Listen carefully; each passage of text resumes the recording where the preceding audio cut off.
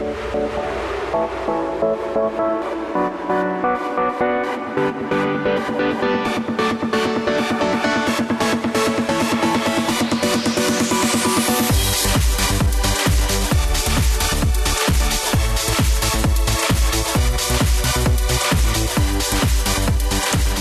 afternoon, everybody. Welcome to the Matt Townsend Show. I'm your host. My voice is cracking. Dr. Matt Townsend. How are you, kids? Got the gang with me. Spunky, Kike, and Ginger. Who's who? Just guess which one Ginger is. She's leaving right now. Okay. Do you have red hair when you have hair? No, actually. Oh, okay. Ginger, snap. I actually made a shirt for the David Archuleta contest in the 7th grade, and my shirt said Ginger Snap, so... Really? Yeah. What contest was David Archuleta having? No, concert. Oh, concert, okay. Yeah. Really? David, love him. You love David? Well... Why don't we... Okay, get David on the show. I've tried. He's not doing interviews right now, but I'm working on it. David, if you're listening, we want you. Ginger Snap really wants you. Do you remember her from the concert when she was in 7th grade? What was that, 3 years ago? Just 2.5. Tried right? 7. Oh, sorry. Oh, was it 7? Yeah. Yeah. I was in 7th grade, 2007. Yeah, okay. Anywho, we got a great show for you. Oh, have we got a great show for you. Now, have you ever wondered... I watched Jaws the other day. Really? Yeah. Classic Jaws. I remember seeing Jaws as a kid. I remember actually going to Universal Studios and having Jaws lunge up at me out of the water the train was driving by. Wow. Yeah. Was that pretty traumatizing? Yeah. Do they still do that? Yeah, they do. It was traumatizing. I don't remember much. I passed out. And so I don't remember what happened. But what's interesting is some of the movies I used to watch back then, as I watch as an adult, they seem a little risque. And I'm like, did I watch that? Because that seems like an R. What does? Some of the movies I used to watch. But they're not Rs, they're PGs. The rating system is really interesting how it works in the United States. It's messed up. Yeah. Is it just? Does any other country have a rating system? Most countries have a rating system, and they're pretty much all different. Depending on the country. For example, in Finland and in Norway, they have it based on age. And so they have like 6 categories. They have +3, +6, +13, +16, and +18, meaning at that age level. And in Finland, the law is that you cannot go see one of those movies unless you're accompanied with a parent, and only if you're within 3 years of that age. 3 years plus or minus? Yeah, no, minus. Yeah, okay, sorry. Because like that it really just sounds more like soccer extra time. So if you're 16 or if you're 13 and you want to see a +16 movie, you got to have a parent with you. Interesting. Rob, these are back in the 80s, right? Yeah, when you you said these were PG movies. Yeah. That's because PG-13 didn't show up until 1984. Yeah. Oh, see, that's it. So it was, okay, well, it's it. not bad enough to be an R, so we'll just call it a hard PG. I actually learned a lot about life watching these PGRs. I learned like, wow. Do you know all the different ratings in the rating system? It sounds, and I should because I have children. And what they mean? No, do you have those? So today on the show, we're talking media. Right. And kids. And how to make sure, especially through the summer, it's getting hot. Now the kids are all going to go inside and they're just going to start consuming media all year, all summer. So our job, we wanted today to help you understand media. We've got a pro coming on that's going to, teach us what's really working for kids and what doesn't. Some real research. But Michael Pond, our other researcher. Are you a researcher, Mike? You could say that. Oh, by the way, we haven't been properly introduced, Melina. My name is Pond. Michael Pond.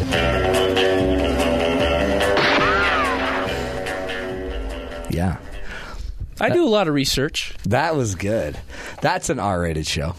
It sometimes is and sometimes isn't. Mm-hmm. The Motion Picture Association of America was founded in 1922 as kind of this moral police and kind of a... That's what MP stands for, not motion picture. Moral police. Well, it's kind of changed over time. And like Rob said, PG-13 didn't even exist until, 1988 or... 84. 84. And today we kind of have this system that kind of, it's funky because you'll have two movies with the same content, but they're rated differently. Really? Yeah. You mean old school, new school? No, like today. So let's take two examples.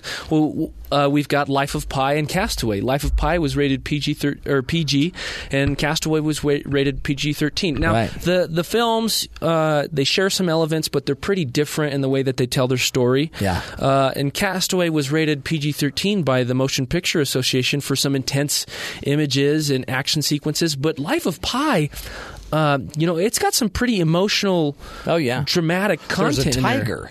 Yeah, and you're on a boat with a tiger. There's themes of cannibalism and murder in there, and so it's kind of you're kind of wondering, okay, how did this Which happen? way did we go here? Yeah, yeah, and so the Castaway is that Tom Hanks? Yeah, that's Tom Hanks. I mean, there was a ball.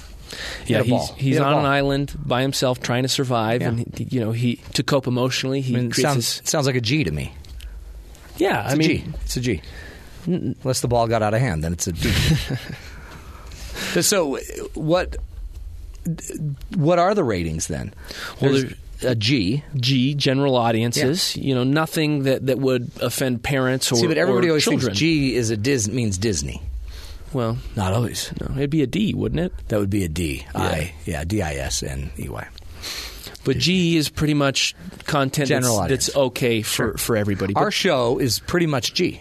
Well, I don't know. I'd put a PG on there. Parental guidance suggested. Maybe not even parental, just guidance suggested. GS. Guide on the side. Yeah. That's a good point. PG means what? Parents are urged to give parental guidance, be there with their children, and so some material parents may not want their young children to see. That's good. The next one, PG-13.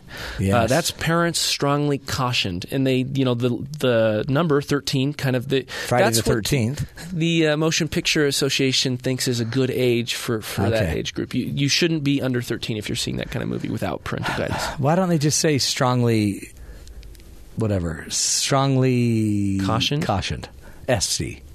I don't know. They decided this a while ago.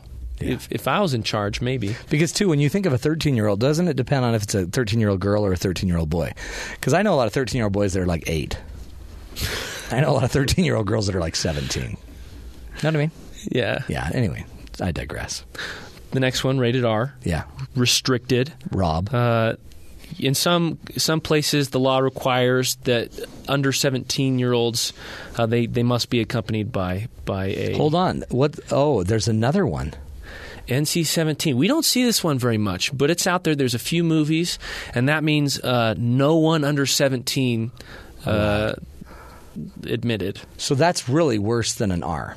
So that by law, you cannot go in that's way worse than an R. It's funny. I never knew that. Most of the content is very violent or pornographic, and that's why a lot of those kind of movies don't make it to main out. Didn't that used to be called a mature? Yeah, that used to be X rated. Yeah, and that was the one. They've changed it to NC-17. Oh yeah, that makes sense. Don't keep it X. Make it seem like a 17-year-old could handle it. That's messed up. Well, did you know there's ratings for video games? It's completely different. Is it a different rating system? Yeah, it is. Because I go buy video games with my children, and I'm confused. It's almost like, can I just suggest, it's like they're not really trying to help. It's like they're trying to confuse you. Because if they really wanted to help, they'd have a much clearer system. Dad, it's rated M for Matt. It's fine. That dramatization brought to you by Colonel Rob Sanders. That was a good child voice. Give us the video games. And this is what Sarah Coyne's going to talk to us about, PhD professor, media. She's going to get into all of this. So the ESRB, the Entertainment Software Ratings Board, it's interesting because these rating systems are not government agencies. They're not organizations. Oh, so see, they're private. It's the association, though. It's the people. Right. It's probably paid for by the people that make the video games. And that's why, we see the same movies with the same content with different ratings. So that's why. Okay. And the ESRB is different because it's the same in Canada and the United States. So, a little up north over the border. But there's 7 different ratings. Yep. We've got rating RP, rating pending. Okay. That means it hasn't been rated yet. Stay away from it until it's rated. And then the first one that you're going to see is EC, a little C and then a big C, early childhood. So this is, typical for children 3 and up. Okay. Should be all right. E for everyone. Yes, that's what I'm used to. Kids to adults. The content is going to be pretty mild. And then E, everyone 10 plus. So everyone that's 10 and older. They can handle it. That's probably going to involve some gore. Yeah. Some beheading of some little lizard man. Mild cartoon fantasy violence kind of, aliens. And then T for teen. This is probably one of the most common ratings for video games. T for teen. This is games that are rated mostly for violent content, including small amounts of blood, mild to moderate language or suggestive themes or crude humor. Okay. And then the next one is M for mature. That's the one where they drive around in the car and hit people. Yeah, this is where you're going to see kind of the most extreme violence. There's actually a rating above this, but you don't see it because most publishers will not publish games, and that's AO, adults only. But an AO video game. Yeah. Man. The interesting thing about the M for mature is that it says the ESRB recommends 17 and above, but the law will not let anyone below 18 buy a video game that's rated M for mature. Really? Yeah. That's a great law.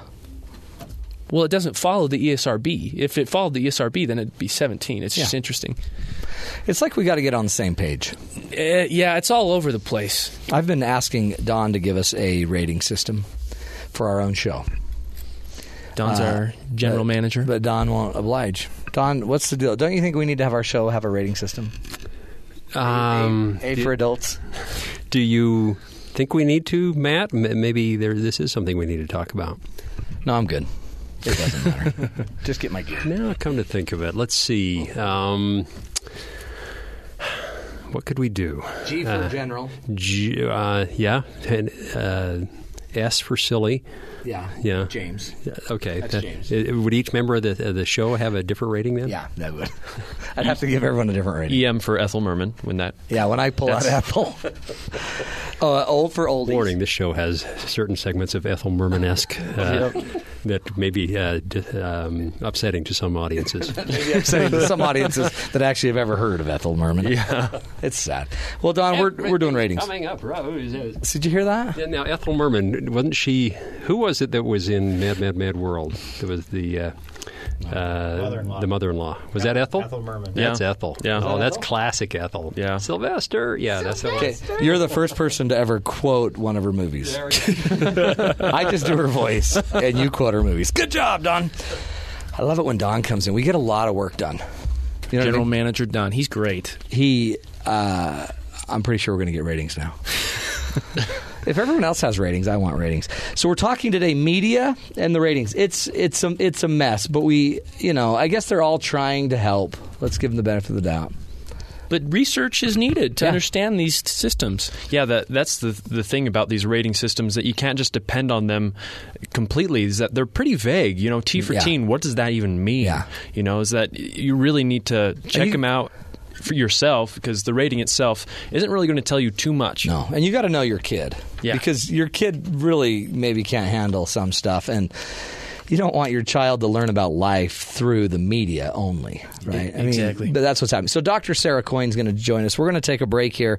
We're going to bring in the pros. She's an associate professor of human development in the School of Family Life at BYU, and her major interest area of study and research is in media, aggression, gender, and child development. The pros are in the house, folks. We're talking media. We are talking the impact it has on your children.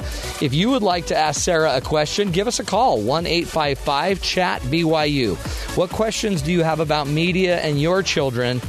You got a pro here. Give us a call, 1-855-CHAT-BYU. Anybody that gets on the line with us and asks a question for Sarah, we will be giving them a book, a free book. I think we'll even give you a list of books to choose from. So you don't just have to take mine, even though it is the best book.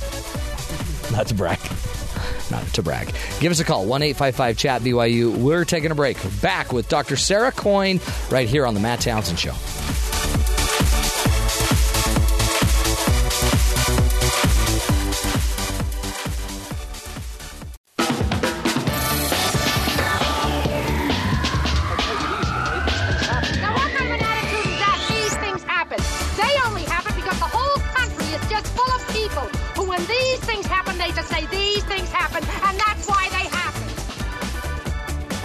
Welcome back, everybody. Little Ethel Merman for you. Man, is that Ethel Merman? That is Ethel Merman in her glory. She sounds better when I'm singing, her voice. So you're saying that you have a better Ethel Merman than Ethel Merman? Yeah, that's what I'm saying. I didn't even know that. That does sound familiar. It also, that tends to be the typical, mother-in-law voice. That's true. Or, mean sister voice. Anyway, hey, we got some serious brain power in the room. And Sarah, that's part of her bio. It says, make sure you say that I have serious brain power. Dr. Sarah Coyne's her name. She is a professor at BYU, associate professor of human development in the School of Family Life at BYU. Her research interests, though, involve media, aggression, gender, child development, and recently Disney princesses. Is that right? That's right. Thanks for having me. Sarah Coyne in the house. Thank you. Hey, you're very welcome. For being here. 4 kidlets. Yep. And so this probably, it's one thing to be a PhD researcher without any kids. Then all of a sudden you're just being really academic. Yeah. Very neutral. But now you're a mommy. Changed, yeah. For sure. Yeah. Have you noticed that? They have. Yeah. Yeah. And it's not like yesterday we talked about. That's not a female thing just because you're a mom. Like as a dad, I watch a lot closer. It's just being a dad. I'm scared to death for my kids, like what they're seeing, what's out there. And I wonder if anybody was that afraid when I was growing up, because I was watching a lot of stuff you probably shouldn't watch. Yeah. I saw a lot of murders. Magnum P.I. Do you remember that show? Mm-mm. You're too young. So sad. I'm older than the professors now, James. So sad. So, Sarah, teach us this, okay? I want to talk about media in general. You heard about our ratings little discussion out there. Did you hear that? I did. It's messed up, and it's so confusing. Why are they confusing it? I don't know. And you didn't even cover TV ratings. I know. Which are the most confusing of all. Are they really? Mm-hmm. But you have a proposal. So there's TV, there's video games, there's movies, but you think there should be book ratings. I've thought about whether there should be book ratings. Think? It used to be we just burned them. No, that's awful. We don't want to do that anymore. Yeah, so I've studied all the traditional forms of media. Yeah. And I love to read. Yeah. And it's my favorite thing to do. And I thought there's not very many studies on books. And so... Why is that? I don't know. I think we put them on a pedestal. Yeah. So we can't pure. say anything bad about them. Well, yeah, because the writer wrote it. It's a writer. Yeah. It's from their heart. They That's channeled right. it from, yeah. Yeah, so we did a content analysis where we read the top 40 best-selling adolescent novels, I think from 2008. So Harry Potter was big, This Twilight was your team, big. Or did you do all of this by yourself? This was my team. Yeah, I'm thinking because that would be a lot of reading, yeah. Yeah. And we just counted how much violence was in it, substance use, sexual behavior, and profanity. And... What'd you find? Well, top 40. Most books were great. Really? Most books were relatively innocuous, had wonderful themes, but there were a few that I was really surprised at. So, are they the more popular types? Maybe we don't want to drop names. They're all 40 top best-selling, but Harry Potter and Twilight were really great. Okay. So let me give you one example. So one book was called Tweak. Growing up on methamphetamines. Oh, really? Uh-huh. And obviously had a lot of substance use, but... There was a lot of sexual content. So one of my student raters called me up and she just said, Dr. Coyne, I don't know how to code homosexual prostitution. Yeah.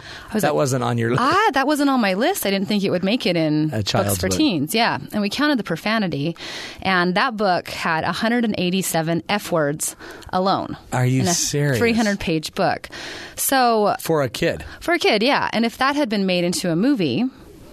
Easily rated R. I think you need 4 F words to get an R in a movie. I bet that would have done it in the first 10 minutes, 5 minutes, 3 minutes. That's right, yeah. But it's sitting, on the shelf next to Harry Potter or some other books. Unbelievable. Yeah, so anyway. In your kid's school, maybe, unless somebody caught it. But then I guess if somebody caught it, then they're just censoring.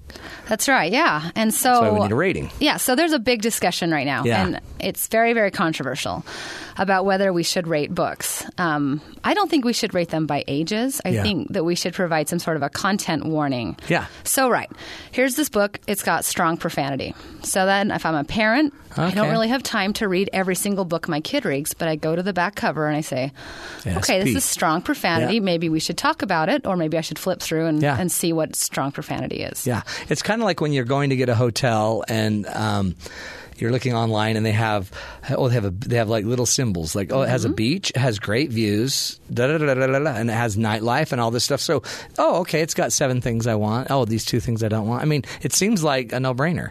You would think that. It seems like there's some librarian out there that because of the internet and the computer system, the Dewey Decimal thing's kind of gone a little bit. Mm-hmm. So you think that they'd be thinking, I ought to create a rating system for children. So actually every librarian in America hates me. Do they really? Mm-hmm. So when these studies got published, I was on quite a few radio programs, and all the librarians don't like their association published something about my research saying what a bad idea it was, because the librarians want to be able to control the books and to tell kids what's good and what's not. Interesting. Which is great. Yeah. I love librarians. Well, until you have a kid that just grabs it off the shelf without a librarian. Right. How many kids actually consult a librarian? Mm-hmm. So, I'm on their bad list. Oh, my heavens. We'll keep the conversation You're lucky to be alive. I know. They're a harsh group. Who would think that they'd come after the researcher? Right. That is so crazy. So, as a parent, though, how old's your oldest? He's almost 10. So, he's right in this age group where it's starting to matter a lot, isn't it? Yep. What do you suggest that we do as parents? Because every system's different. None of them are really united. And I guess they're there to help, but I guess they're also there to promote their industry. Yep. And make sure their industry can stay viable by not hurting people, I guess. Yep. But I guess we just have to be smarter than the system? What do? Do we just learn every system, master every system? So I think you need to know the systems, and they're very difficult. Yeah. Right? Especially when you put in television in there. Oh. But there are some resources for parents, and the one that I personally use as a parent is called commonsensemedia.org. Common Sense Media. And they have an app that you can put on your phone as well. And you can put in any movie, TV show, video game, app, and even a lot of books into their database, and it will come up with a very detailed list of the content in it. That's so great. How much violence, how much sex, and then even how many positive messages, and what are the themes, and what can you talk to your kids about it. So we use that one probably daily in our house. Do you really? I love it. I don't work for them, I promise. Yeah. But I love it. I love it so much, and it's a wonderful tool. But as a research, so let's all remember, Dr. Sarah Coyne is a professor that studies this. So everyone's biased, I guess, but you're just trying to get real. What's the real thing that's going on here? When somebody's reading a book and there's 100 and whatever F words in it, that's a problem, especially if they're 8, 9. Right. And the book is tweak. Right. Or whatever. Yeah. So, you're here to help. So, Common Sense Media is a resource you go to. Yeah, and I think that knowledge is power. Yeah. So as parents, we want to have as much knowledge as we can so we can help our kids. And of course, we don't want to ban books. I think that's an awful idea. We don't want to start burning books again. Right. And if you read Tweak, it's a great message about why you should not use methamphetamines, right? Seems like a great young adult book. Right. For a 17 or an 18-year-old, but not for like an 11-year-old. Yeah. And I guess what other research have you found in books? Are books different in kind? It seems like it is the oldest avenue into the brain is the book and verbal. But now we've got video games and all these other things. What other stuff have you learned about books as far as a media problem or opportunity? I'm assuming there's great data that shows we need to be reading. So, reading is a great predictor of intelligence and academic achievement and all these things. So we want our kids to read. Yeah. We want them to read. But I think that like any other type of media, books are on a spectrum. And just because they're reading doesn't mean they're reading something good. Because we also want to comprehend. So whatever they're reading, they're comprehending. And whatever, so that's a big issue. Do you like all of these? I don't want to pick on a series, but do you like the series about? A lot of Draculas, a lot of vampires, a lot of dark. It's all of the popular ones. Is there? I guess that's healthy. I'm just sitting there like, why is everyone into Dracula, for heaven's sakes? Can I tell you a secret? Yeah. I used to be a huge Buffy the Vampire Slayer. Is that what this is? Day. That's it. Buffy has spawned all of these writers and researchers. Yeah. What's that? I mean, what's it about? I mean, it used to be Huck Finn, for heaven's sakes. Yeah, I think there's something about a fantasy world and escaping into this, not real life type of thing. And extra powers. And I mean, there's some cool parallels to life. Yeah, like female power type of thing. But, I mean, I'd give anything to be able to put a curse on someone. Right. I've been trying that for years, haven't I, James? We've been trying to curse people. Well, almost every show you try to curse me. That's right. I can't get it out. I can't get the curse out of me. We're talking with Dr. Sarah Coyne from Brigham Young University. She's an associate professor of human development in the School of Family Life at Brigham Young. When we come back, we're going to be talking video games, how video games affect your child. Let's not take their, definitions anymore. Let's talk to the pros. Dr. Sarah Coyne is going to teach us good, bad, and ugly about video games. This is the Matt Townsend Show. You're listening to us right here on BYU Radio.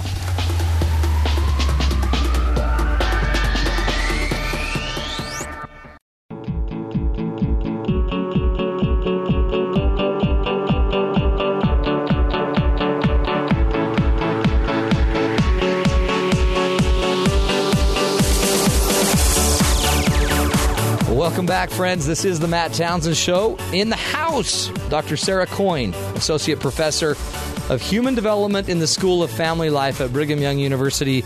She's a researcher extraordinaire. She's one of my favorite people to look out for in the research field because she does really cool research, like research on addiction in video games. That's right. Research on, is it true? Let's just shoot straight. Okay. Is it true that eventually it shortens the growth of people's thumbs if they play video games too much?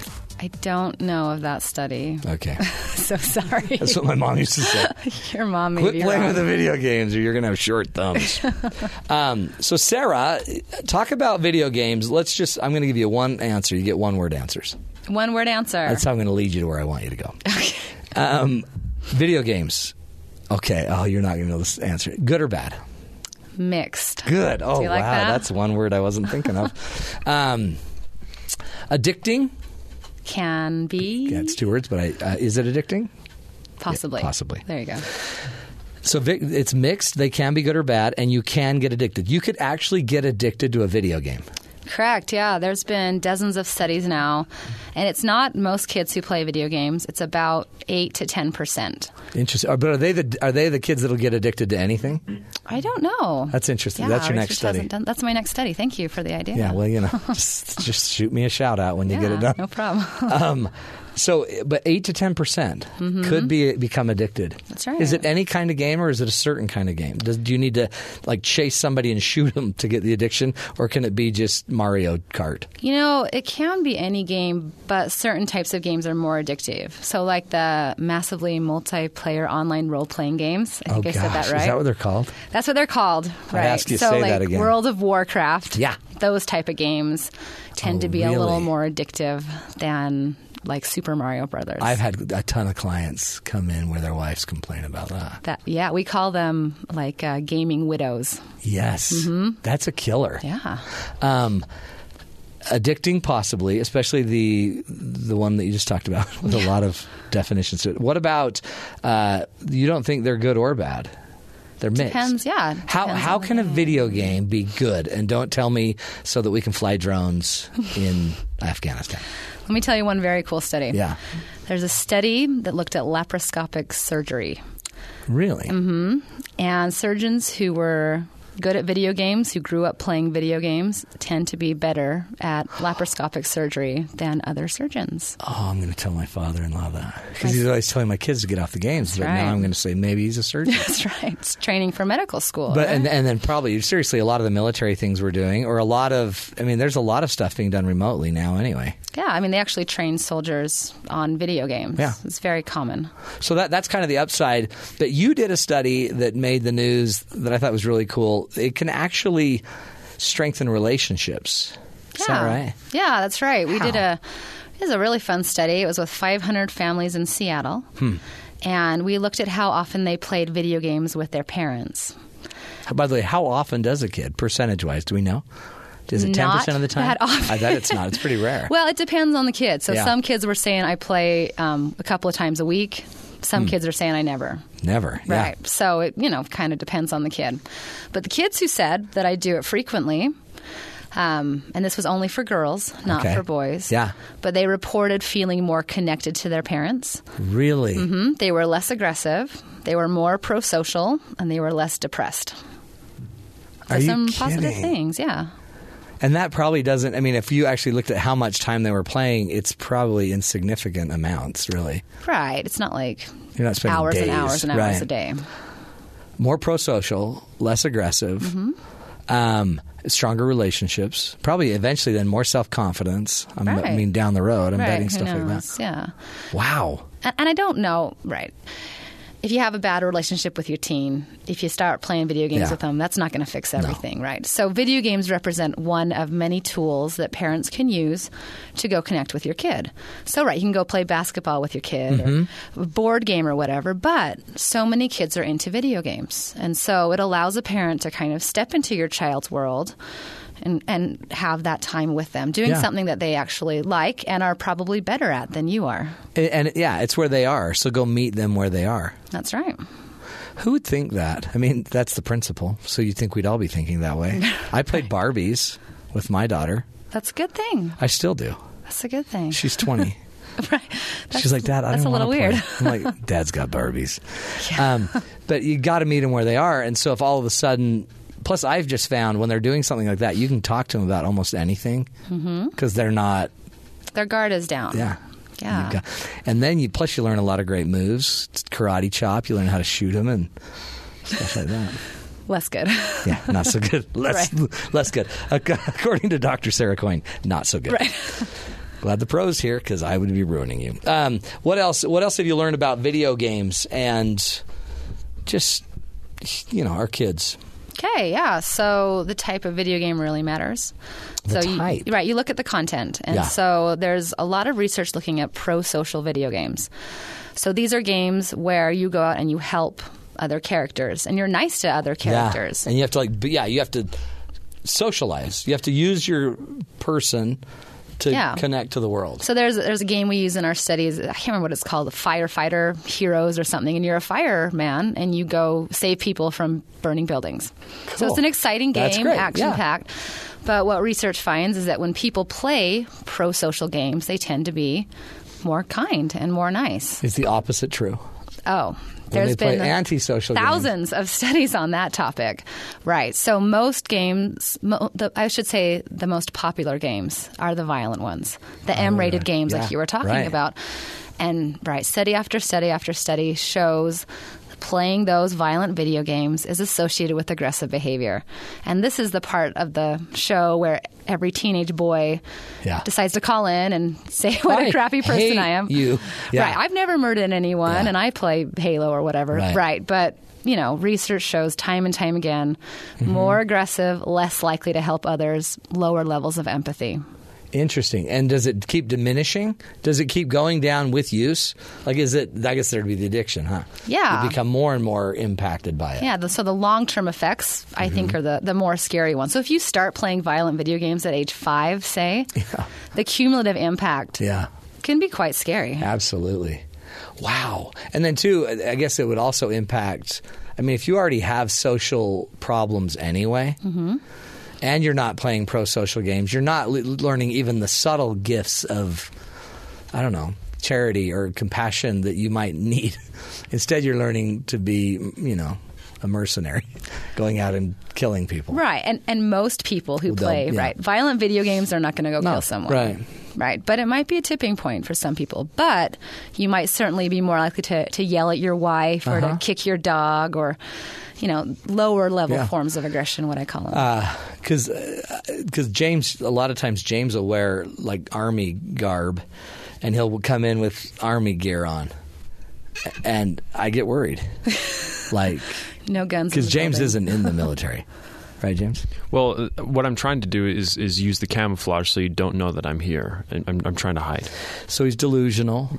Stuff like that. That's sneaky. Yeah. But I worry. So should parents, when do we need to worry? At what point do we think, okay, this is out of hand?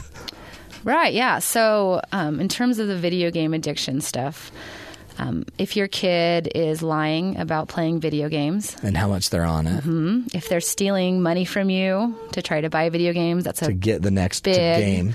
Yeah, and if they are unable to withdraw, and if they do withdraw, they get withdrawal symptoms. So similar, you quit heroin or something, you get physical withdrawal symptoms. We see the same thing. Wow. So if you walk in the bathroom and they're in the fetal position on the floor, you're like, okay, there's you can't play video games and they start sweating, right? That's a bad sign. Right, if they're doing poorly in school because they can't stop playing video games, if they don't want to hang out with their friends or go to activities because of video games, those are all pretty big signs of a problem.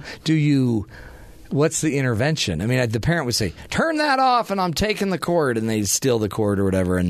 But it probably needs more of an intervention. They're really addicted. Yeah, so that's kind of like a cold turkey approach. Yeah. But therapists are now starting to actually offer video game addiction services. Oh, are they really now? Like I know LDS Family Services are for sure. Because I do. I see clients.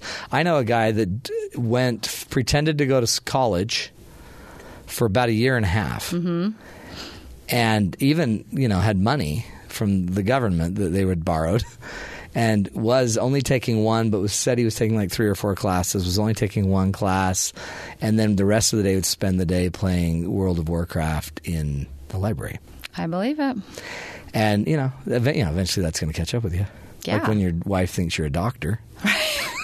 That would be a bad and you're not. day. And then I've had other people that argued that, no, but I'm learning I built the most incredible character on this one program, and I can sell my character. Right. And I'm like, okay. Most people don't make a living off of being video game players, unfortunately. It's really weird. And the hard thing in Utah is we have some really big video gaming companies that make the video games. And so everyone's like, I'm just going to do that. I'll do that. And you're like, okay, but you got to get grades and you got to do your math first and you got to figure out this other stuff. Let me tell you one more thing. Yeah. So we studied kids in Provo area versus those in Seattle. And the kids in Provo area are more likely to be addicted to video games. Are they really? I think because they're less likely to use other substances. Yeah. But it's like 22% of 12 to 13-year-old boys, at least in our sample, showed serious addiction. What percent? 22%. Versus 8 to 10%. On average of boys. So that was very, very eye-opening. So we got to be on top of this. Are boys more addictive to this? I mean, I guess there's probably more of them doing it. I think it's 2% of girls in the Provo sample. So it's a huge difference. That's why girls... You got the upper hand. Girls are just cooler. They're just way cooler. But they're horrible at video games. We could totally destroy them. Oh, that's sad. We're talking with Dr. Sarah Coyne. She is teaching us the ins and the outs of media use, right? Videos, video gaming. We're trying to fix some of James's issues. That late night gaming. All of James's friends are online, by the way. But it's hot. Yeah, I appreciate the help, Matt. That's what I'm here for. Here to help you. We're taking a break. When we come back, Sarah's going to take us into another study she's done about Disney princesses, right? Oh, yeah. Disney. Gotta love it. Gotta love it. Good stuff. We're learning from Dr. Sarah Coyne. You're listening to The Matt Townsend Show. More right after this break.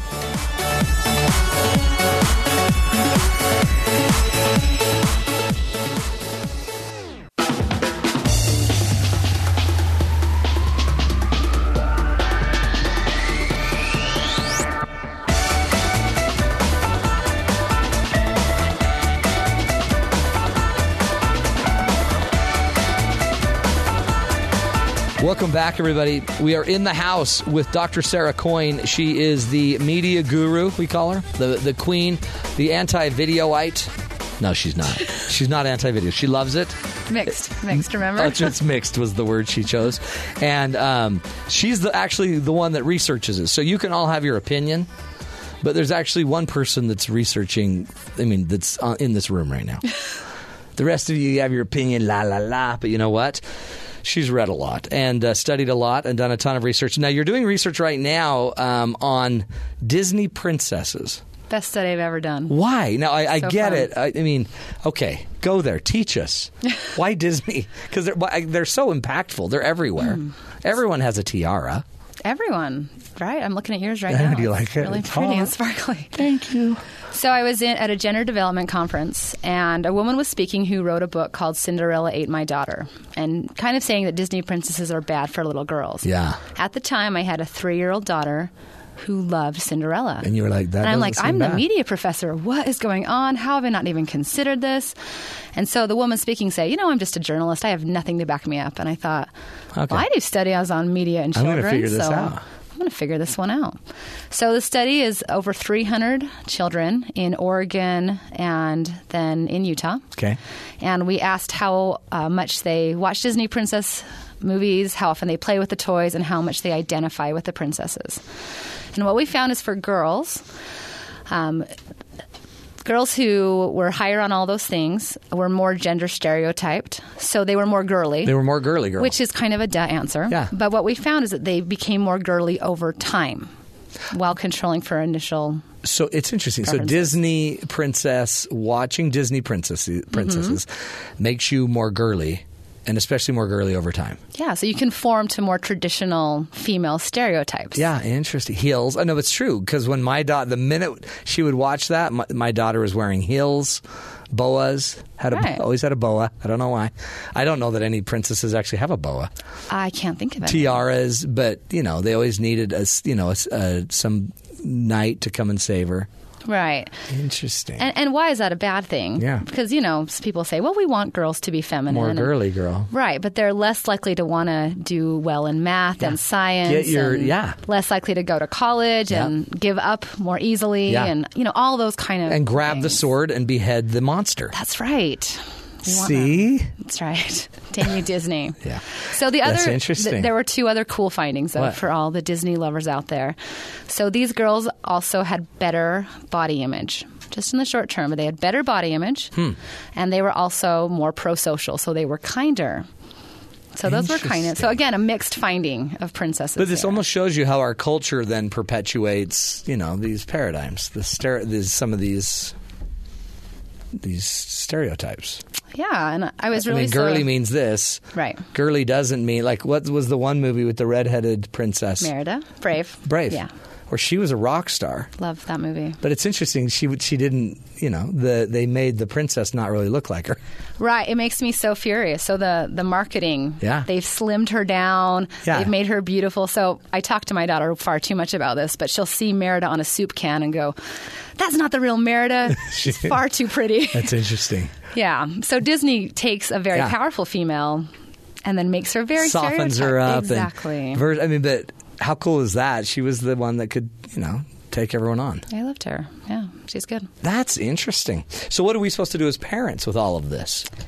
Yeah. I guess buyer beware, right? Right. Just know that it's nothing's just pure.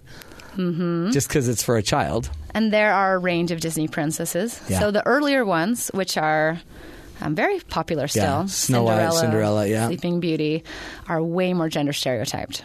Yeah. Way more, right? Yeah.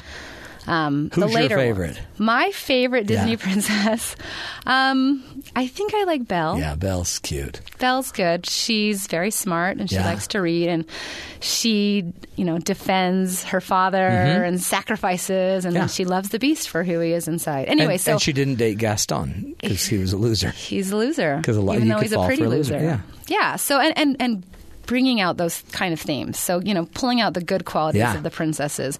And it's not all about the glitz and the glam and the pretty hair and the pretty dress. It's about saving China, like in Mulan's place, or sacrificing for your sister, like in Mulan. Frozen. There's all sorts of extremely powerful messages for girls that as parents we can really capitalize on. And I guess that's the key is talk. Mm-hmm. You got to be talking to your kids and not just taking it as it is. That's right. You're not a victim. Go out there and take over the world. That's Teach. right. Yeah. I've been teaching that to James. Not in the princess setting. That I need to take over the world? Mm-hmm. I like that. That you need to take over your dating life. Oh. So not the actual not to get literal personal, world. But, okay. Yeah, not just your dating life. So Sarah, as a mommy, 4 cute little kidlets, how much time should our kids be watching movies, TV? That's a great question. So I go by the American Academy of Pediatrics. Okay. And it depends on the age. So these are doctors. Mm-hmm. Okay. Pediatricians. Yeah. So infants under the age of 2, they recommend no screen time. 0. Really? Not even iPad screen time? Not even iPads at a restaurant when your kid's distracted. Yeah. Yeah, so that's kind of a hard one. Yeah. That's a tougher one to follow, I think, for parents. Right. After the age of 2, they recommend no more than 2 hours of screen time every day. Now, the average time for the American child is 7 hours and 45 minutes a day.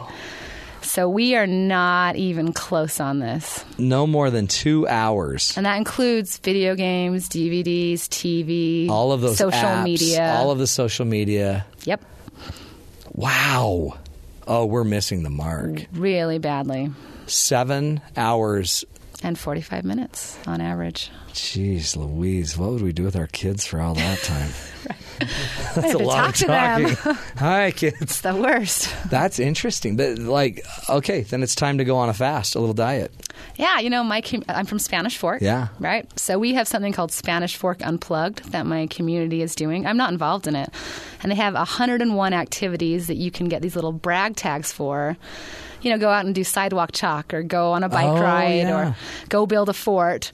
And then you go into local businesses and then you get these things. And then so you're unplugging from the media. What a great idea. Spanish Fork's the best. That is. Live there. That's a great idea. And it's the community supporting it. Think of though how many kids, I guess, that I was a latchkey kid and I would just go home and turn the TV on and just wait for mom. I think it's the default for kids. It is. I think it is too. So they're now bored. It's laptops, iPad. I mean, my son. Do you have an age what age are you going to give your child a phone? I've had this conversation with my son almost daily. He's 10, yeah. So I say I will have the conversation with you when you're about 12. And if you can show me that you're responsible, I can trust you. Yeah. We'll have the conversation. So I'd say around 13-ish. Yeah, that's about when we're doing it. Depends on your kid, though. But see, the problem is all my older kids have them, and the one that's 12 is dying. Yep. He's not 12 yet. He's almost 12. Right. Yeah, I believe it. Sarah, you're scaring me. Sorry. You're scaring me. Anything else? What else do we need to know? Just as a mom, as parents, what should we be watching out for? It's not an enemy. Yeah. It's just a tool, but how do we take it back? I think that you have to be courageous. So I talk about in my media class that we have to be courageous as parents. It's so easy to just let your kids watch whatever they want. Yeah. It's a fight. Oh, yeah. It's like a big fight. Oh, you'll pay for it.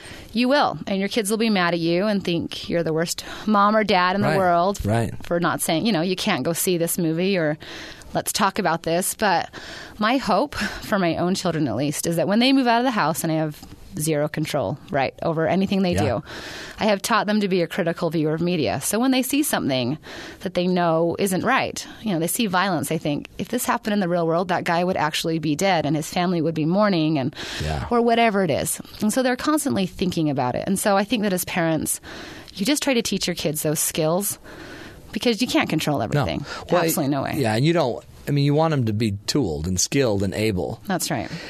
One more just quick question. Does it really make your brain mushy if you watch too much media? Because my mom said my brain would go soft. The brain actually filters out of your ears in big piles of goo. So she was right. My mom was right. That's right. I'm so bad. My brain's going to seep out. That's right. Sarah, you're the best. Thanks for coming. Thank you very much. This is your summer break. You're not even supposed to be on campus, really. That's right. And you had to come here and park. It's no good. Now you got to go out to Spanish Fork days. Love it. Thanks so much. You're welcome. Dr. Sarah Coyne, check it out. By the way, where can they find you, Sarah? If they want to write you. smcoyne at byu.edu. smcoyne at byu.edu. Send her your comments, your concerns about books. Thanks for that. Or you can just send them to us. Call us, 1-855-CHAT-BYU. Sarah, you're the best. We'll have you back for sure. Right. Hey, when you're done with that latest one, let's have you back. Okay, yeah. We're big into princesses here. I'm doing a superhero one, too. At the very end, which princess were you on BuzzFeed? Do you remember? I was Belle. Were you Belle? My favorite, because that's your favorite, right? too. Worked out. That's way good. I don't know what I am yet. I'm going to find out at the end of the show. You're going to find out. Tons of fun. Sarah, thanks. This is the Matt Townsend Show. We're going to take a break, continue our discussion about, media and kids, understanding reality, seeing if we can't help along the way. We'll be right back. You're listening to BYU Radio.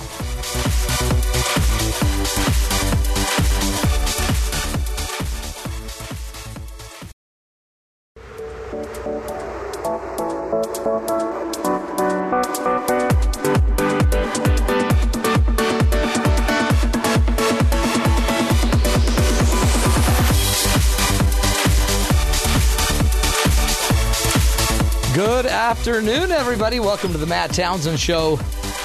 I'm your host, Dr. Matt Townsend, your coach, your guide on the side.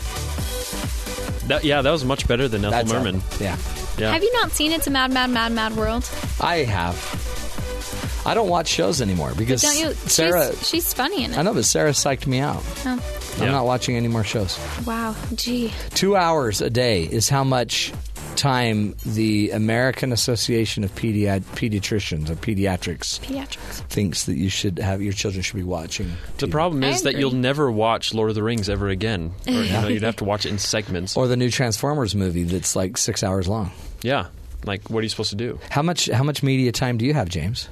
Oh, I don't know. Probably like 15 minutes. James is he's really celibate about a lot of things, including media. Yep. Really, celibate's the word you chose. That's an interesting word choice. Isn't his name Celibacy James? Not on radio, it's not. Now it is. CJ, we call him. Celibacy James. Hey, how much media time do you use? So, I think I do a little bit more now than when I was at home, but I really don't have time. You're up to 12 hours? No. I'm probably at like 2, but in our house my mom tried to get us to do an hour. How about social media? Social media, 6 hours, guaranteed. I spend a little bit more time on social media because for work I scour social media to find people to interview. Is that what you That's say? That's the justification. That's the justification of it. No, that's what I do. But I know that because if I text you, you answer me in less than 12 seconds. Well, because if I don't, I'll forget. Is that what it is? Well, or I'll stop caring and won't text you. No, just kidding. you lose your caring that quickly? Apathy in 12 seconds. I text James and I don't hear from him for a week. Actually, I text James and he texts me back instantly. Yeah, there's a reason for that. That's so awkward. But I can feel the tension right between you two. No, we have something important to talk about. Okay, so our own Maddie Richard. You didn't hear what we talked about yesterday after your segment, did you? No. It was really good. Anyway, does it mean? No, we don't have time to go there, but it was really good. So we've been talking about media and how it affects our families, but one of the things that might be happening is we also don't want to raise a bunch of kids that are not media savvy or just like raised in a... They're too sheltered. Yeah, in a vacuum.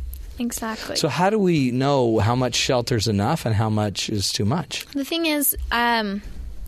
What I've done lots of research and what I've come to the consensus is that you can listen to what the American Board of Pediatrics says. You can listen to what all the doctors, and you should research, but they're your kids. You own them. They're not the American Center of Pediatrics kids. They're your kids. Yeah, who's paying their bills? You are. Me. You, Matt. I am. So you have to decide for your kids what the best options are for them. You should know, okay, I have this kid and he seems to be a little bit, tends to be a little violent. Maybe we should not watch or read movies do those violent things. We should cut back on those more than with my other kids who seem to be able to adjust to them. I have a kid that's not violent, but he dresses like he's from the 80s and he thinks his family are all members of the Full House cast.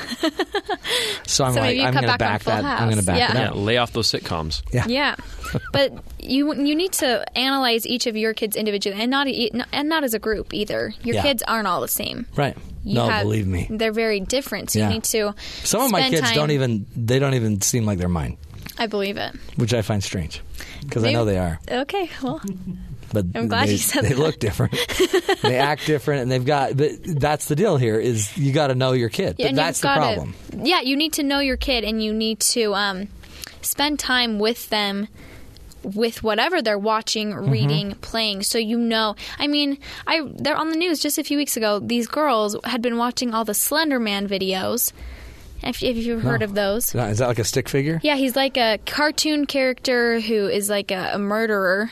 Wow. And in some of the videos, it alludes that he's real and he's got a hideout. And these girls decided they wanted to go join Slender Man, so they stabbed their friend to prove to him that they could be a part of his league. They're 12-year-old girls that stabbed their friend. You have to be watching your kids. Where are their parents? Where are the parents in that? Yeah. I mean, wow. You have to be none diligent. Of my kids watch Slender Man. And I mean, I'm not going to sit here and preach what people should or shouldn't watch, but you just need to know what your kid is watching and what they can handle. Well, don't you think what they should be doing is listening to this show?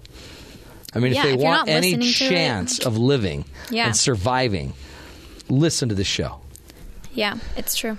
I remember in elementary school we'd have, I think it was, we had to read To Kill a Mockingbird. Yes. And why are we killing birds? One of the parents, though, seriously signed and didn't want their kid reading that book. Right.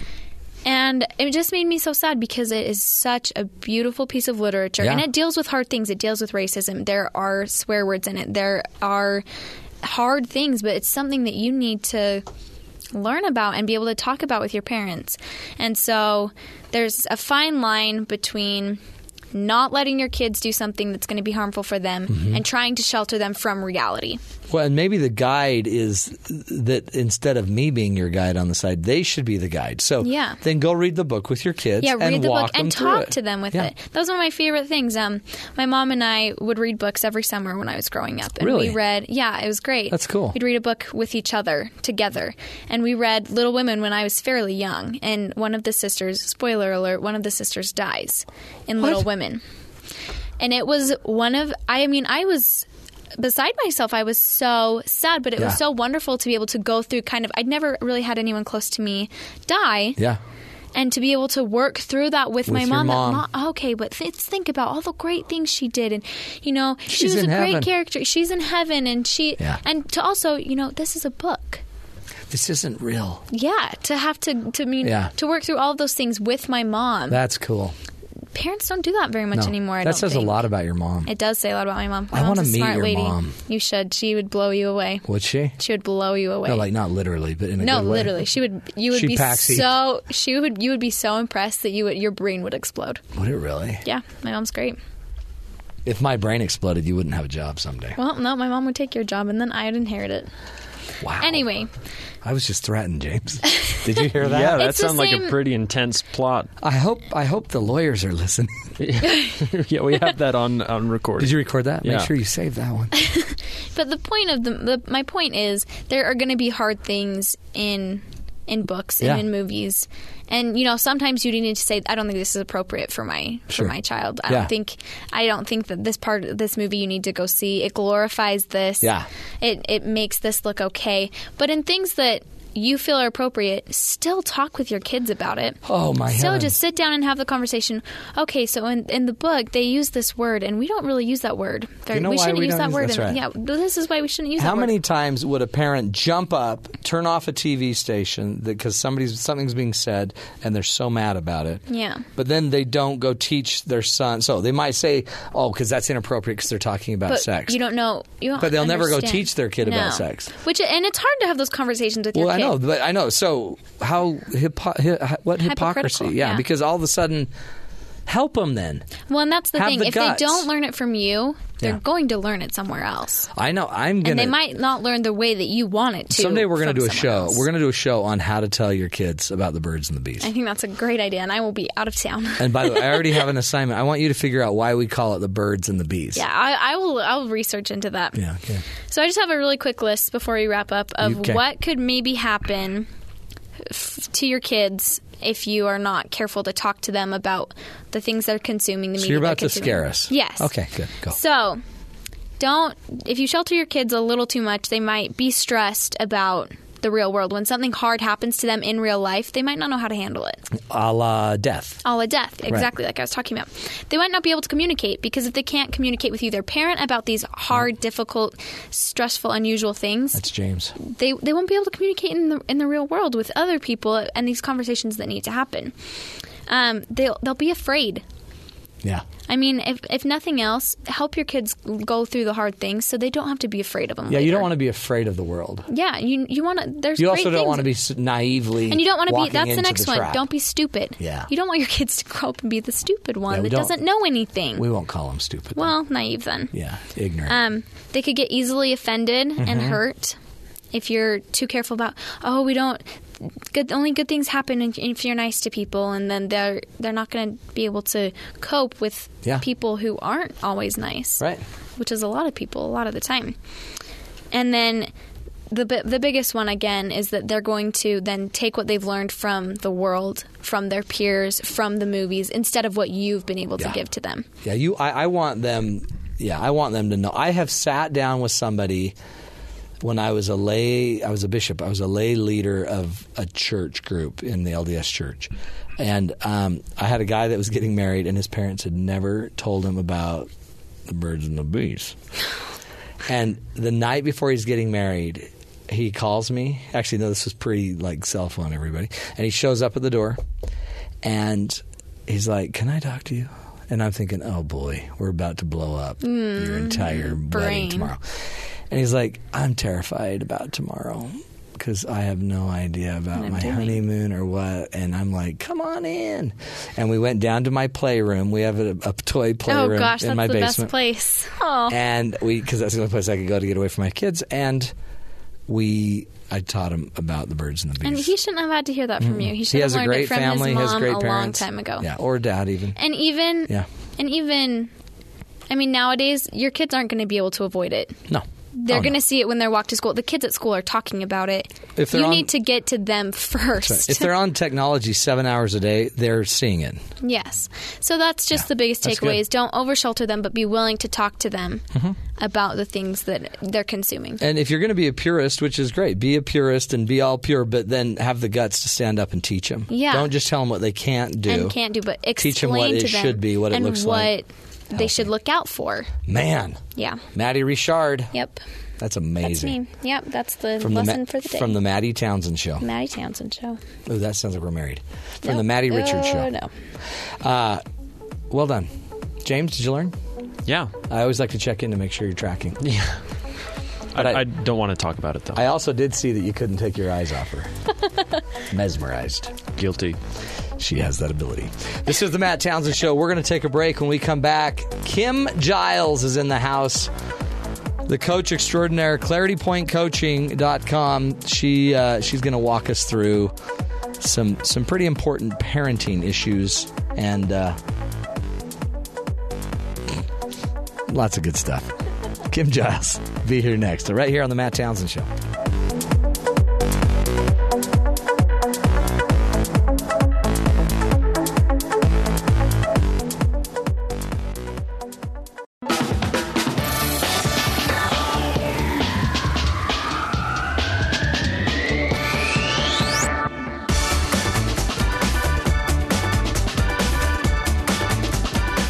Welcome back, friends, to the Matt Townsend Show. Hey, in the house, Kimberly Giles from Clarity Point Coaching, coach extraordinaire. She was voted by the Intergalactic Coaching Division as the number one, as the top 20 intergalactic coaches of the galaxy. You know, I do have actual credentials. I know, but nobody gives them to me, so I have to make them up. But I remembered that. I remember you were a top 12 guru. Advice gurus. And just according to Good Morning America, which I don't know if they have any more I think it's actually, credibility than the United Galaxy Federation. Yeah. No, that's bigger. That's a lot bigger. Darth Vader's on the board of the other one. Yeah. But go to Clarity Point Coaching and you'll get everything that Kim has to offer. Everything she gives is free, which is amazing. See, a lot of people in this industry make money doing it, but not Kim. Kim gives and gives and gives, and she's the author of the book Choosing Clarity, which is a great book. You know, basically, it's the way to get fear out of your life. We're all a bunch of fraidy cats. We are, to some degree. We are. Hey, you coach a ton of people, and a lot of them, you may notice, I'm sure, have some marital issues that come down to media. Media tends to get in the way of a good marriage sometimes. Especially these days. Mm-hmm. It really is. I mean, social media, big deal. Yeah. A lot gets in the way. We'll have to talk a little bit about But so where do you see online. it? Where do you see... Just talk about the media and how and all forms of media, books, video games, all of that seem to be forms of escape. Yes. And, I am often talking about how our subconscious programming affects us. And the truth of the matter is one of our most basic subconscious programs we all have is our fight and flight response. Right. And by the way, it's a good thing. It is. Keeps you from getting killed. If a giant crocodile comes running right at you, Matt, what are you more likely to do without even thinking, run or fight? Well, I was going to wet myself first. Then I would run. If run is an option, that is always what we'll pick first. And we have to be programmed that way for our physical safety. If we can avoid the scary thing, that would be our first choice. Get away. The problem is when we have situations in our life, like a marriage problem, we're not getting along, it's going to scare you to death. Oh, yeah. And often, your subconscious response to that will be escape, hide, run. Go play a video game. Get so busy in your hobbies or watch a lot of TV so you never talk to your spouse, and we'll just pretend it's not there as long as we can and not deal with it. Yeah. So a lot of us go to media as our escape. And I was telling you earlier, I was in an unhappy marriage. You know what that's like. And I had always been a very avid reader. I just devour books. Yeah. And I kind of thought, as long as I'm reading anything, it's a noble. Yeah. It's a virtue. You're isn't not it? doing to drugs. be well read. Right. Yeah, exactly. But my reading kind of went from self-help into a lot of novels, and they were good novels, but then it kind of drifted into a couple romantic novels. Yeah. And you know what? Those really made me feel good. Did they? So they were medicating you. Well, yeah, and because it felt so good and I was miserable in the rest of my life, of course I wanted to read more of them. And before you know it, I was going through a romance novel a day. Wow, that's a big addiction. It seriously is. And so I was telling you earlier, I wrote an article a while back about romance novels being the same as a pornography addiction for many women. And this was from personal experience. Where can they find that article, by the way? If they go to KSL.com and search Giles and romance novels, it'll come up. It created quite a stir. It did. Because you touched the third rail. you just equated something that was seemingly so valuable, I guess. Is that what they were arguing? Yes, what was the argument? Their argument was that it's not pornography at all. It's books. It's stories. It doesn't do that. But if the books point is the reaction your body has when you read it. And part of the reason I think it caused controversy is I mentioned the Twilight books, which I read and my teenage daughters read. But I was noticing women who were reading the same 4 books over and over and over. Really? Well, the reason is that those books would turn them on. And when you get that chemistry. Chemical feel good, you can just read the same book over and over and over. There was a leader in the LDS church years ago that said, because someone used to say, it doesn't matter how much I kiss a girl. It doesn't do anything to me. And he goes, if kissing a girl doesn't do anything to you, then next time you take her home, pat her on the back goodbye and go kiss the post. And the reality is kissing some post is not going to be equal as kissing the pretty girl. So there's an effect. We've got to be real. There's something going on. And I like we're medicating ourselves with it. All of this is escapism. We are, and the books themselves. This is not a bad thing. I read them. Well, and books are good to read. But are you using them to make yourself feel better? And to be honest, at the time, if someone had told me I needed to give them up, I probably wouldn't have, because I would have said I need something that makes me feel better. Right. I was so down. Well, if it wasn't that, you'd be eating, or if it wasn't that, you'd do some other drug. But I think we need to be realistic. About why we're reading. When I'm on vacation, I definitely like a novel while I'm sitting by the pool on vacation, but I don't live there, and I'm not going there to escape dealing with my marriage. Right. Well, and you still look over and there's your guy. Yeah. Now, the other problem with them is the unrealistic expectations. Oh, yeah. And it's not just the romance novels. I've had clients that every night after they get their kids to bed, they like to watch a romance movie on Netflix. Yeah. Which seems innocent enough, except for it sets an night expectation. after night, she's getting more disappointed with the slobby husband who's unromantic, who doesn't live up to what she's saying. At our house, we don't even have the wind blowing. So even if I had hair to blow the wind, the wind could blow, it wouldn't blow. And it wouldn't blow my shirt open where she could see my six-pack if there were any abs. So, it's all an illusion. Right? Yeah, it is. But then we think all that's it's giving normal. us a very false idea of normal. Well, which is the exact same argument I hear about pornography. Yes. So all of a sudden it gives this false sense of what a perfect body looks like or a perfect, situation looks like. So to me, I think you're right. It's the same thing. It is. And I know I heard your story earlier about the fellow that needed an education real quick. And growing up in a religious community like we do, a lot of people haven't had a lot of education in that area. And the only thing they've been exposed to is movies. Right. And so our idea of what it's going to be like when we get married is totally wrong. Total. Well, then you got to blow that up. Close. Right. Oh, I have that all the time with my clients. Yeah, me too. So some of that, and that's the big thing is it's one thing to just have to deal with life as it is, but then to have to tear down, the expectations and let go of it.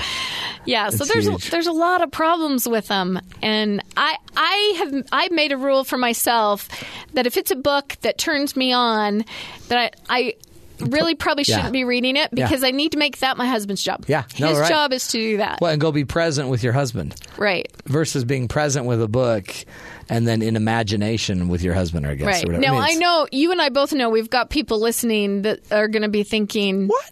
Yeah. Okay, but that doesn't happen there either. It doesn't. Yeah. So what am I supposed to do? So then we need to do some work on our marriage, which is really what we're here in the journey of life in this classroom to do, is learn and grow. So instead of hiding from these problems, we got to do some work and fix them. You also then can't just do the fight or flight. So your nature would say, oh, that's going to be a tense topic, so now the fight or flight kicks in, which then perpetuates the withdrawal from each other. Let's just go watch TV. And then we go watch the TV or read the book.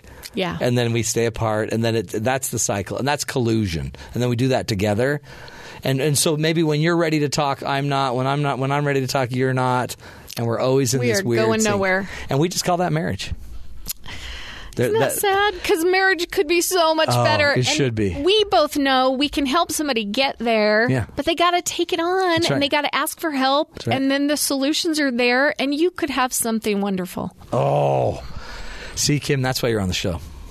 You just brought us full circle. Now we got to fix it. So we're going to take a break. When we're going to come back, Kimberly Giles is going to stick with us. By the way, she's sporting a brand new haircut. Short. You're going short. Summer cut. Is this a summer cut? Yeah. We're all doing a little summer cut today. We've all gone very short in the haircut today. Clarity Point Coaching is her website. Go to claritypointcoaching.com. When you get there, by the way, you can take a bunch of assessments and tools, and there's just great tools. I mean, that's what I love. It's all right there. Again, free. You just want to help them. Just want to help them. Squeeze their cheek. Hey, we're taking a break. This is the Matt Townsend Show. We'll be right back. More ideas, more tools to help you find the good in life right here on BYU Radio.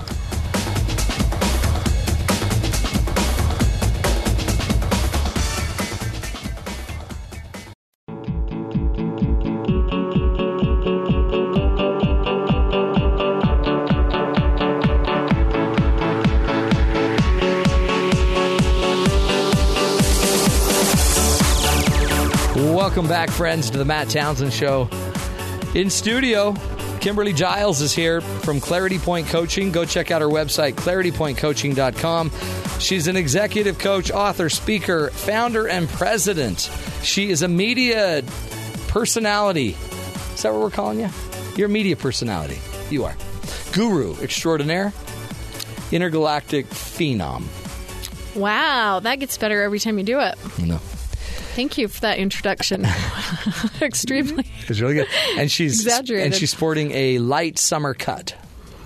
Actually, it was a heavy cut, light summer look. Yeah, thanks for sharing that. Since it's radio and they can't see my new haircut. We ought to take a picture and post it. Hey, before we move on to knowing how to fix some of these things, because everyone's, again, like we talked about before, we tend to escape. We tend to, when we feel the pressure, when we feel the tension, we fight or flight, we run from it, and then a lot of people get into all different forms of media to escape the tension. There's one that we haven't talked about, which is social media. Oh, and it's a big one. Don't you think that's huge? Yeah, because it is a place that, especially when you're lacking connection at home, you get online to try to connect with people. And boy, hasn't Facebook it's opened up a way to connect immediately with all your old flames, everybody you knew in elementary school and junior high and high school. But it's not, when I go back and I see an old flame, I don't connect with them with where I am today. I connect to my memories, my history of this person. So if that flame was still alive, That flame is just a thought. It's just a memory inside you. And so it creates a chemistry code. So you're picking up on them, not where you are today and not where they are. No, you're going right back. You go right back to when they were, that cute little cheerleader. But, now they've got other problems, 3 ex-husbands and 2 police records. Yeah, I had a client recently whose career isn't going well. And I think because he's just lacking some validation or in need of some validation, he did kind of reconnect with people who used to think that he was superstar. The bomb, back in the day, and started online writing back and forth with these women, and this is a problem in their marriage. Yeah. It's a big one. Oh, and it's. Don't you hear? I hear it every day. I literally hear a version of that story every day. Well, I think the statistics I've been seeing is now in divorces, Facebook, social media is being named as a cause of divorce in almost half divorces. Oh, my heavens. Well, and it's doable because there's data. Yeah. I can show your messages. I can show your texting or whatever. Oh, it's just more escape. That's all this is about. It is. How do you fix it? Well, we've got to go back with the basic. I mean, this is what you do all day, every day. But I want you to tell me. We have to go back to the basics. I'm always sick of answering the question. I think some of the basics we have to go back to, and I talk about this a lot, is work on your self-esteem, both of you individually. Because when you have self-esteem issues and you're coming with this empty cavern of neediness that you need your spouse to fill, that's not really fair to put on them, and it's going to cause all kinds of problems. And I'm finding most couples, they're both there. Yeah, I call that, what I find drains people the most is their own sin. Oh. So we're so mad, and sin. So you don't have to think of it as like a religious thing, but in Spanish the word sin means without. So all their lacks, faults, weaknesses. So anytime flaws. you're without spirit, so whatever in your marriage you're doing that is without spirit, without goodness, without rightness, without righteousness, without just goodness. That's probably what's killing you. So if you know you're not touching your husband, but you're justified because he's a jerk, because he only wants to be touched on. Well, or you aren't touching your husband, you feel guilty, so you look for the bad in everything he does so that you're justified to feel that way. You're without. Now you're without that. And that seems to drain any sense of esteem, which also tends to justify why you keep doing it. Isn't that a crazy cycle? So you drain and you justify. You drain and you justify. So I call it the shame and blame game. Yeah. Because I think the more shame you experience, the more you look for the bad in your spouse and cast them as the bad one. And you need that evidence in order to make yourself feel okay. And we're in trouble. That's called, in my world, logical force. Logical force then is when it's logical to hate them because they're messed up. Yeah. Even though it's immoral. So even if it's immoral for me to not like you, I'm justified to not like you because you're jacked up. Yeah. So it's where we tend to choose logic over morality. And the minute I choose my logic, and 9 out of 10 friends say he is jacked up. So I would do the exact same thing. Oh, yeah. I've run it past all my friends and family, and they all think he's immoral, a jerk. But once it's immoral, it's immoral. And what would you expect to get paid emotionally if you're bankrupt, if you're not being true to yourself? Right. Okay, so the first thing is you got to work on you. Yeah. You have to fix what's going on with you and work on you. But then so you're blaming me. You're blaming me. No, we are saying you are the only thing you have any control over. Yeah. So you have to fix you and he has to fix him or whatever. Yeah, you have to. Now, you could keep trying to fix him. Yeah. But 20 years this hasn't worked. I don't let them come together. Yeah, I make them go. You make them come separately. I hate people together. Because all they do is blame each other. I know. It is. It's terrible. It's easy money because you can just sit there and say, no, keep going. Keep going. Yeah. And they just keep fighting. Just fight in front of me. But that kind of therapy doesn't solve a lot. No, it doesn't. So would you agree we work on yourself? Yeah. And I always ask them. They always say, I know I'm partially to blame. And right then I always ask, really what? What are you to blame for? Yeah, let's name it, list it, and literally, own it. It takes them aback. Like what? What? I don't know. But they just don't know that's the right thing to say. Exactly. Is that I'm partly but I want the data, and then that starts to open up. Great, let's get that. Yeah. And if you could do that more, if you could fix that and be more consistent about being that kind of person, what would you feel? And then all of a sudden, the steam starts to come back. I'd feel more valued. I'd feel more at peace. I'd feel more centered. I'd feel stronger. So I make them go to my website and take that fear assessment because it shows them on paper where their issues, where your issues are, at least where your self-esteem fear and your fear of loss or being taken from, that kind of thing could be showing up in the relationship. Totally.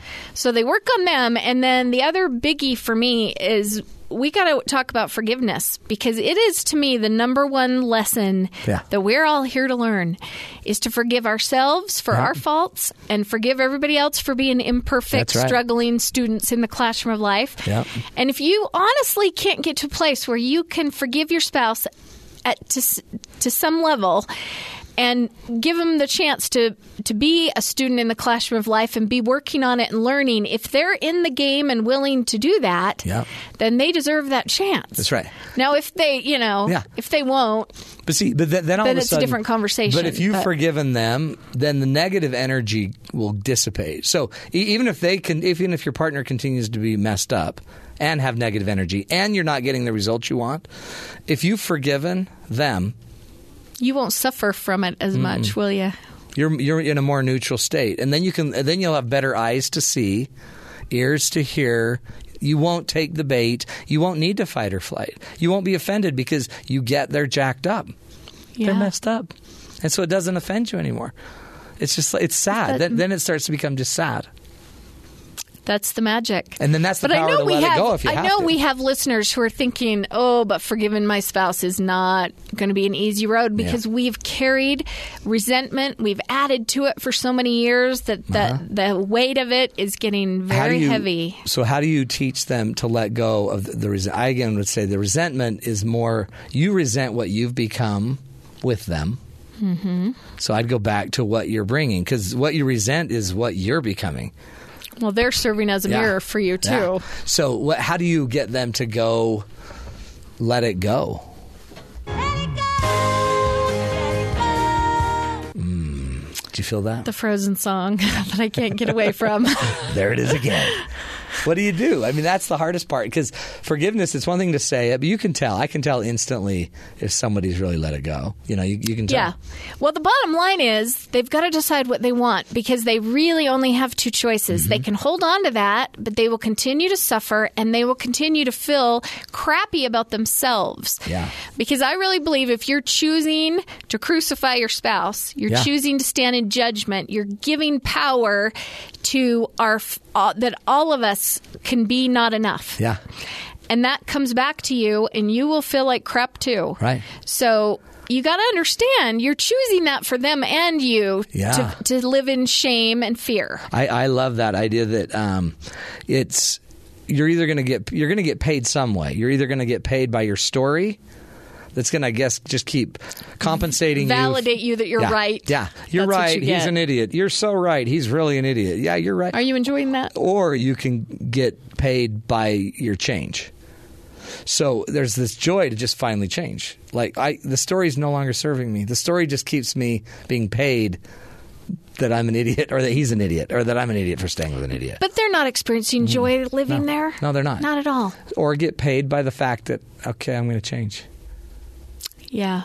And when you get, then all of a sudden you get paid, and it's so it's the most beautiful thing I see in my business, isn't it? You totally. When you see when they get it and they actually do it. I've seen one of your clients change her whole life. Yep. And it's pretty amazing. I mean, don't you think it's fantastic?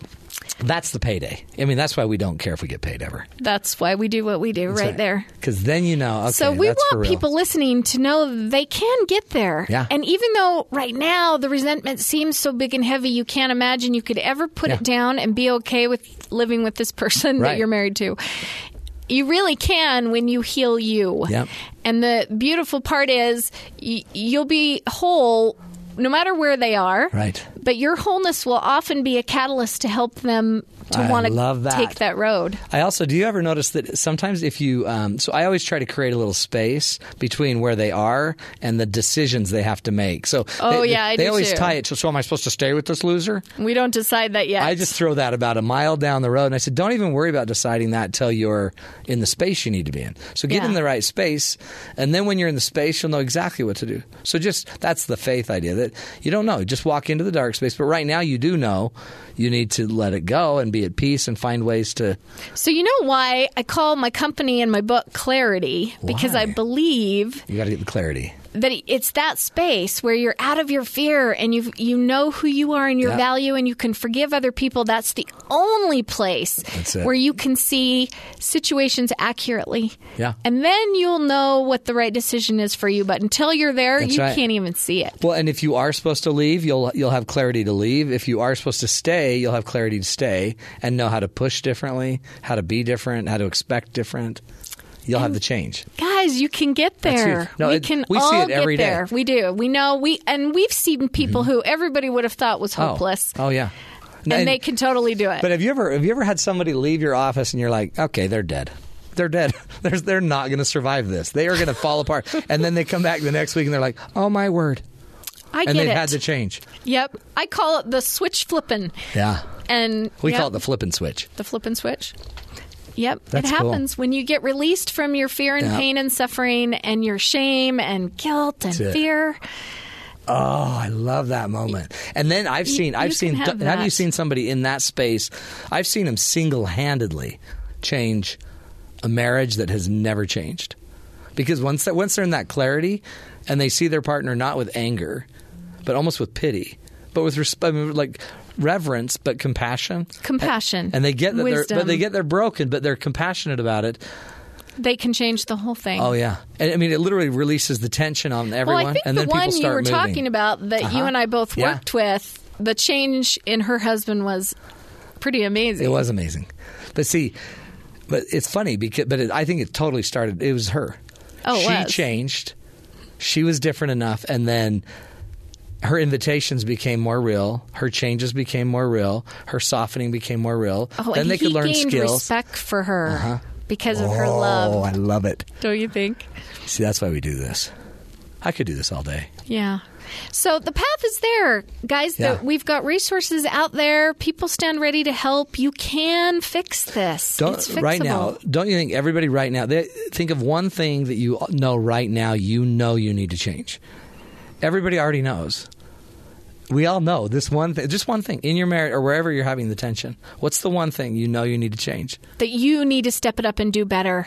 That you need, And then just loving just choice. Work on that. That's the choice. And so if you want right now, make up a story about it, or retell the story you've told 1,000 times, which justifies why you don't do it. Right. Or just that you're tired and you're busy or you're exhausted and you got your kids. Whatever the story you want to tell. Or just work on that little change. And then you could just ask, what's the first thing I could do about that thing to start the change? And it may mean setting aside that ego and that need to be right that you've been holding on to, and just set it aside and be nice anyway. Yeah. And make the loving choice. Yeah. The reward will be in how you feel about yourself. Yeah. Whether it gets reciprocated or not, you're going to feel so good about you. Yeah. And that's what I say. The peace always comes from the principle. The peace will come from the principle, or you're above. The peace comes from above. The peace will not come from your partner's change. No. So that woman had the peace before her husband ever changed. Yep. And once they get the peace, then they know, okay, I can go anywhere I need to go. And it's not like an angry, I can go anywhere I need to go. Mm-hmm. It was like, okay. I'm going to be okay anywhere. Mm-hmm. And I'm going to love you, and I hope you're going to be in this with me. But either way, I'm going to be fine. And I'm strong enough to let you go, and I'd rather have you here. And they respect that. Oh, I love it. They respect that. See? Nobody gets Trust it, Kim. And love. That's what we get to see every day. But good job. They've got to go to your website, Clarity Point Coaching. If they go to the home page, on there is a fear assessment. Where'd it go? And that's always my first step is take it so you can see what's going on in your world. There's also on my resources page, there's an Understanding Your Marriage worksheet that's a great place to start. it's just going to help you see where fear, resentment, selfishness, defensiveness is showing up. Yep. Because that's the problem. And then you do free coaching nights where they can listen in. I do a free coaching call every Tuesday night. Don't you also pull out a banjo? I think I heard you play a banjo. And sing. And sing. Kumbaya. You're the best. But we just want people to know help is there. There are resources. So start there, and then we'll help you get way cool what you need.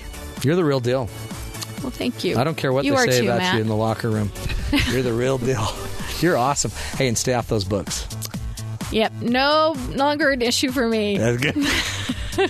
I have a great husband. I know you do, but you have a great mind. I have the best marriage in the world. It's because you're making it, and you found a good guy. Yeah. Hey, we're taking a break. More when we come back. We're going to wrap up the show, and I think we're going to talk about. Have you ever taken the Princess BuzzFeed quiz to find out what princess you are? No, I don't know which princess I am. Well, if you want to stick around, we'll find out for you. Okay. This is the Matt Townsend Show. More on media. When we come back, you're going to find out what kind of princess you are. This is the Matt Townsend Show. You're listening to BYU Radio.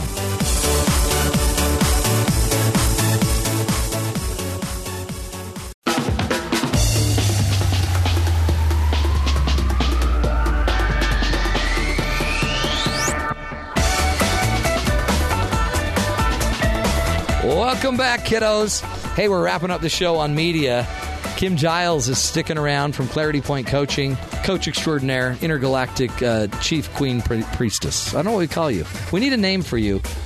Well, you sure could come up with lots of them. I can't believe you haven't landed on like one guru, yet. Advice guru. But you're kind of more than that. You're just very intuitive. You're good. Hey, so we're going to BuzzFeed. Is that right? Is that where we're going? Yeah, the website that brought you quizzes like, what kind of an investor are you? Or which ousted Arab Spring ruler are you? Ooh. Comes the quiz, which Disney princess are you, Matt? Okay, are we going to do me or are we going to do... We can do both. Do we have time to do both? I want to find out, Matt. Let's find out, Matt. Well, let's see. Okay, so what's your favorite Disney movie? Hunchback of Notre Dame, Robin Hood, Aristocats, Lion King, Love Bug, Freaky Friday, Sword in the Stone, Lady and the Tramp, or The Black Cauldron? Man. I'm going to go with, what was the third one? Aristocats. Fourth? Lion King. Lion King. Okay. And wow, let's see. Secretly, you think your enemies are envious of your industriousness, yes, secretly. looks. My looks. You don't have enemies. What enemies? Your determination, your dreams, your wealth, your bravery, your demeanor, or your passions. Jeez. It's going to have to be passion. Passion. Because I don't have the other things. Okay, what are you most scared of? Saying goodbye to friends. Maddie. Losing your job. Pop quizzes. Global warming. Scissors. Walmart. War. Being alone. Or standing still. Pop quizzes. Pop quizzes. Like this one. What do you look for in your soulmate? Loyalty, steadiness, passion, bravery, kindness, beauty, humor, a sense of adventure, or wealth? Passion. Passion. I like to say pasión. Starting to see a theme here. Yeah. Choose a talking animal. Oh, boy. A phoenix, a bluebird, a mouse, a meerkat, a warthog, a cockatoo, a shark, a possum, or animals can't talk. Yeah, none of those. What was the second one? Bluebird. What was the first one? A phoenix. A mouse. A mouse. All right. The third one. Yeah. What do you like to do with your time off? Go camping, get out of town, get together with family, lie around, play video games, burn the candle at both ends, go to the beach, or you're always working? Lie around. Just just lie around, not talk to anyone, and just sit there in the fetal position. What is the secret to true love?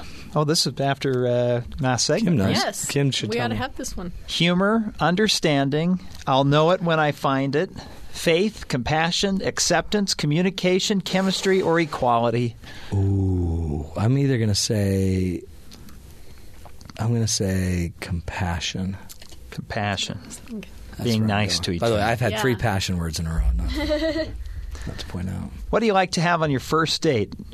Go to a movie theater, a club, a park, the zoo, a restaurant, or you don't have time to date? I'm married.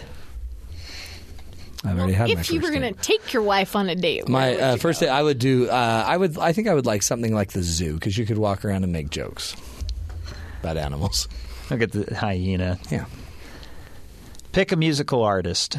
Lorde, Imagine Dragons, Miley Cyrus, Katy Perry, Miles Davis, Randy Newman, Drake, Bruno Mars, or Avicii.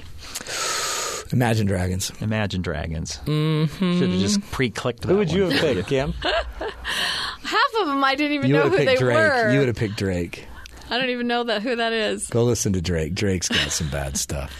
He's a cool rapper, I guess. What is happily ever after for you? Having good friends, finding that you're equal, achieving your dreams, being in a job you love, being in a caring relationship, in a castle, finding inner peace.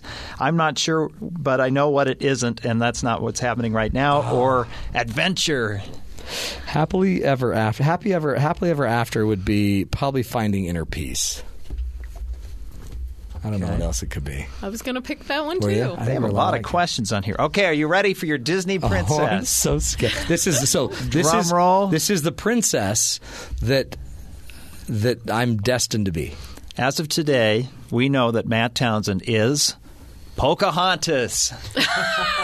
Yes! Really? I am. Yeah. I'm Pocahontas. Paddling your canoe down the river in the forest alone.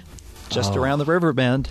Around. Hey, that's great. Okay, well, they're from Pocahontas. Well, we know your new nickname, Pocahontas. Call me Poke. Thanks, Kim. I don't think I'm going to call you that. Call me Hauntus. I don't know what you got to call me. Just come back next week. Isn't that a virus that you don't vacuum up? Yeah, that's a hantavirus. Hantavirus. All of them seem to be going bad. Hey, thanks for joining us. Again, we're here to help you find the good in the world, folks. Don't give up. Just get educated. Get informed. Change your life. You'll change everyone else's. This is the Matt Townsend Show. You're listening to us right here on Sirius XM 143 BYU Radio.